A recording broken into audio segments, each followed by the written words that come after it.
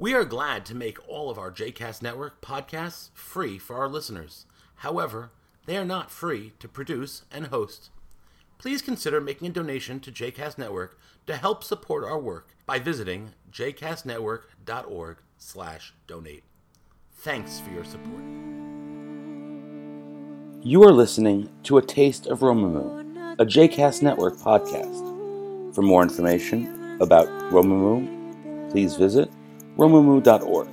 For more information about the other JCast Network podcasts and blogs, please visit jcastnetwork.org. Good Shabbos, everyone.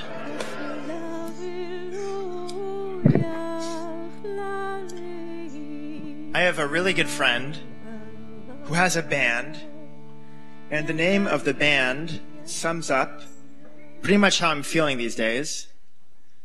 The name of my friend's band is The Future Scares Me. I'm going to give a little plug. Check it out. Go onto SoundCloud or YouTube or whatever after Shabbat. Check it out. Another good Berkeley boy. But I've been thinking a lot about the future for several reasons. For one reason, in my own life, there are more uncertainties now. I have 6 months left here with all of you at Romemu, so the future beyond here, I know. The future beyond here is starting to seem very real. And I've been thinking about the future because the world that we are in feels increasingly more uncertain each day. And I've been thinking about the future because this week in our Parsha, we are presented with many different examples of liminality, with many different examples of transitions. Right? So we are in a transitional moment right now in the secular world as we approach the new year, and in our Torah reading today, we are given many examples of transitions. The most pressing transitions that we have in this week's Parsha have to do with death. This week's Parsha is called Vayechi, which means and he lived. But ironically, this is the Parsha where we learn about the deaths of Jacob at the beginning and then at the end of his son Joseph. So I've been thinking a lot this week about the future, about all of the unknowns and all of the uncertainties that are presented to us when we think about the future. And one of the great places where this comes up in the Jewish tradition, maybe the best example that we have of the future, is in the story of Choni, the circle maker. Do people here know the story of Choni, the circle maker? No? Some do. But do people know the real story of Choni, the circle maker? So the story of Choni, the circle maker, goes like this. We are told in the Talmud in Tractate Ta'anit, in a tractate devoted to conversations around fasting, we are told about a man named Choni who one day was out and about and he witnessed someone planting carob trees. And Choni said to this individual who was planting carob trees, "Why are you planting those trees? Doesn't it take 70 years for carob fruits to become viable and edible?" And the person said, "I'm planting these trees not for me, but for my ancestors, for my descendants, so that my descendants will be able to enjoy the delicious taste of carobs." I hate carobs, but in the lens of the story, carobs are delicious. Maybe some people think that. If you do, I don't mean to yuck your yum. It's just not for me. And in the story of Choni, something incredible happens. He lies down under a tree and he falls asleep, and this is the great Jewish Rip Van Winkle story. Choni sleeps for 70 years. And Choni wakes up to a world filled with carob trees. And all these carob trees are up, and he sees the person who looks like the person who was initially planting the trees. It turns out to be the great grandson of the person who planted them. And this is normally where the story ends. The story is often taught on Tu B'Shvat, around trees, about nature, about our obligation to the world.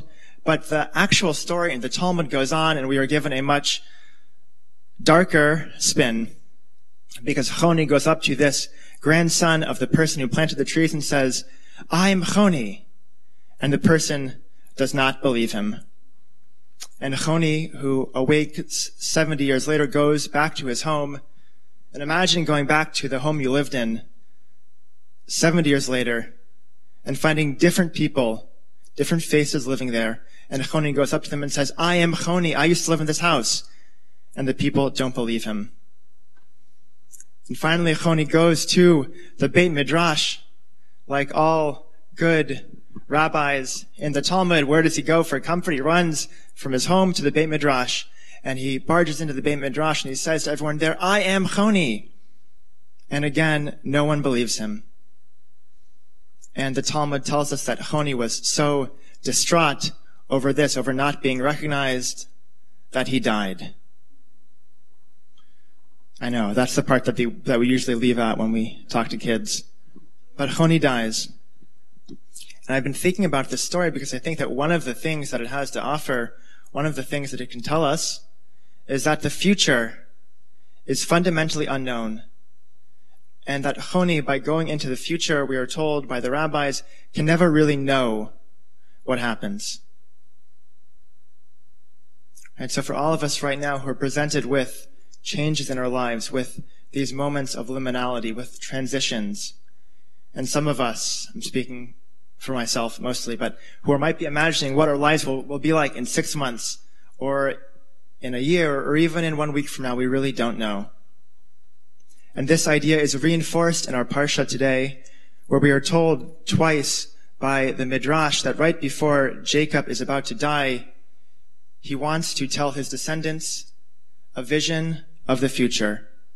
The Talmud tells us that Jacob opens up his mouth to offer nevuah, to offer prophecy, to offer a vision of what will happen next. But each time that he opens his mouth to say what will happen in the future, he is silenced. And instead, the words that come out of his mouth are blessings. And I think there's something very powerful and very profound in this image. For Jacob, on his deathbed, the unknowns are probably very real. The uncertainties that he's feeling in this moment cannot be underplayed. And he wants to tell his children something. He wants to say what is going to happen next, and he can't. But from that place of ambiguity, from that place of uncertainty, he's able to offer blessings. He's able to take that darkness, that thing that he doesn't understand, he's able to bring light out of it. And the continuation of the Parsha from that point on, and what we're about to read, are the blessings that Jacob bestows onto his children. And even though, as I said, Jacob wants to offer them a vision of the future, what he can offer instead is blessings. So I want to offer this blessing to all of us. May we be like Jacob. May we come to those moments in our life where there is doubt, where there is uncertainty, where there are unknowns. And may we find a way, when we are in those places of uncertainty, to bring out blessings, to offer blessings to those around us, to raise up sparks for ourselves, and to make the world a more holy place.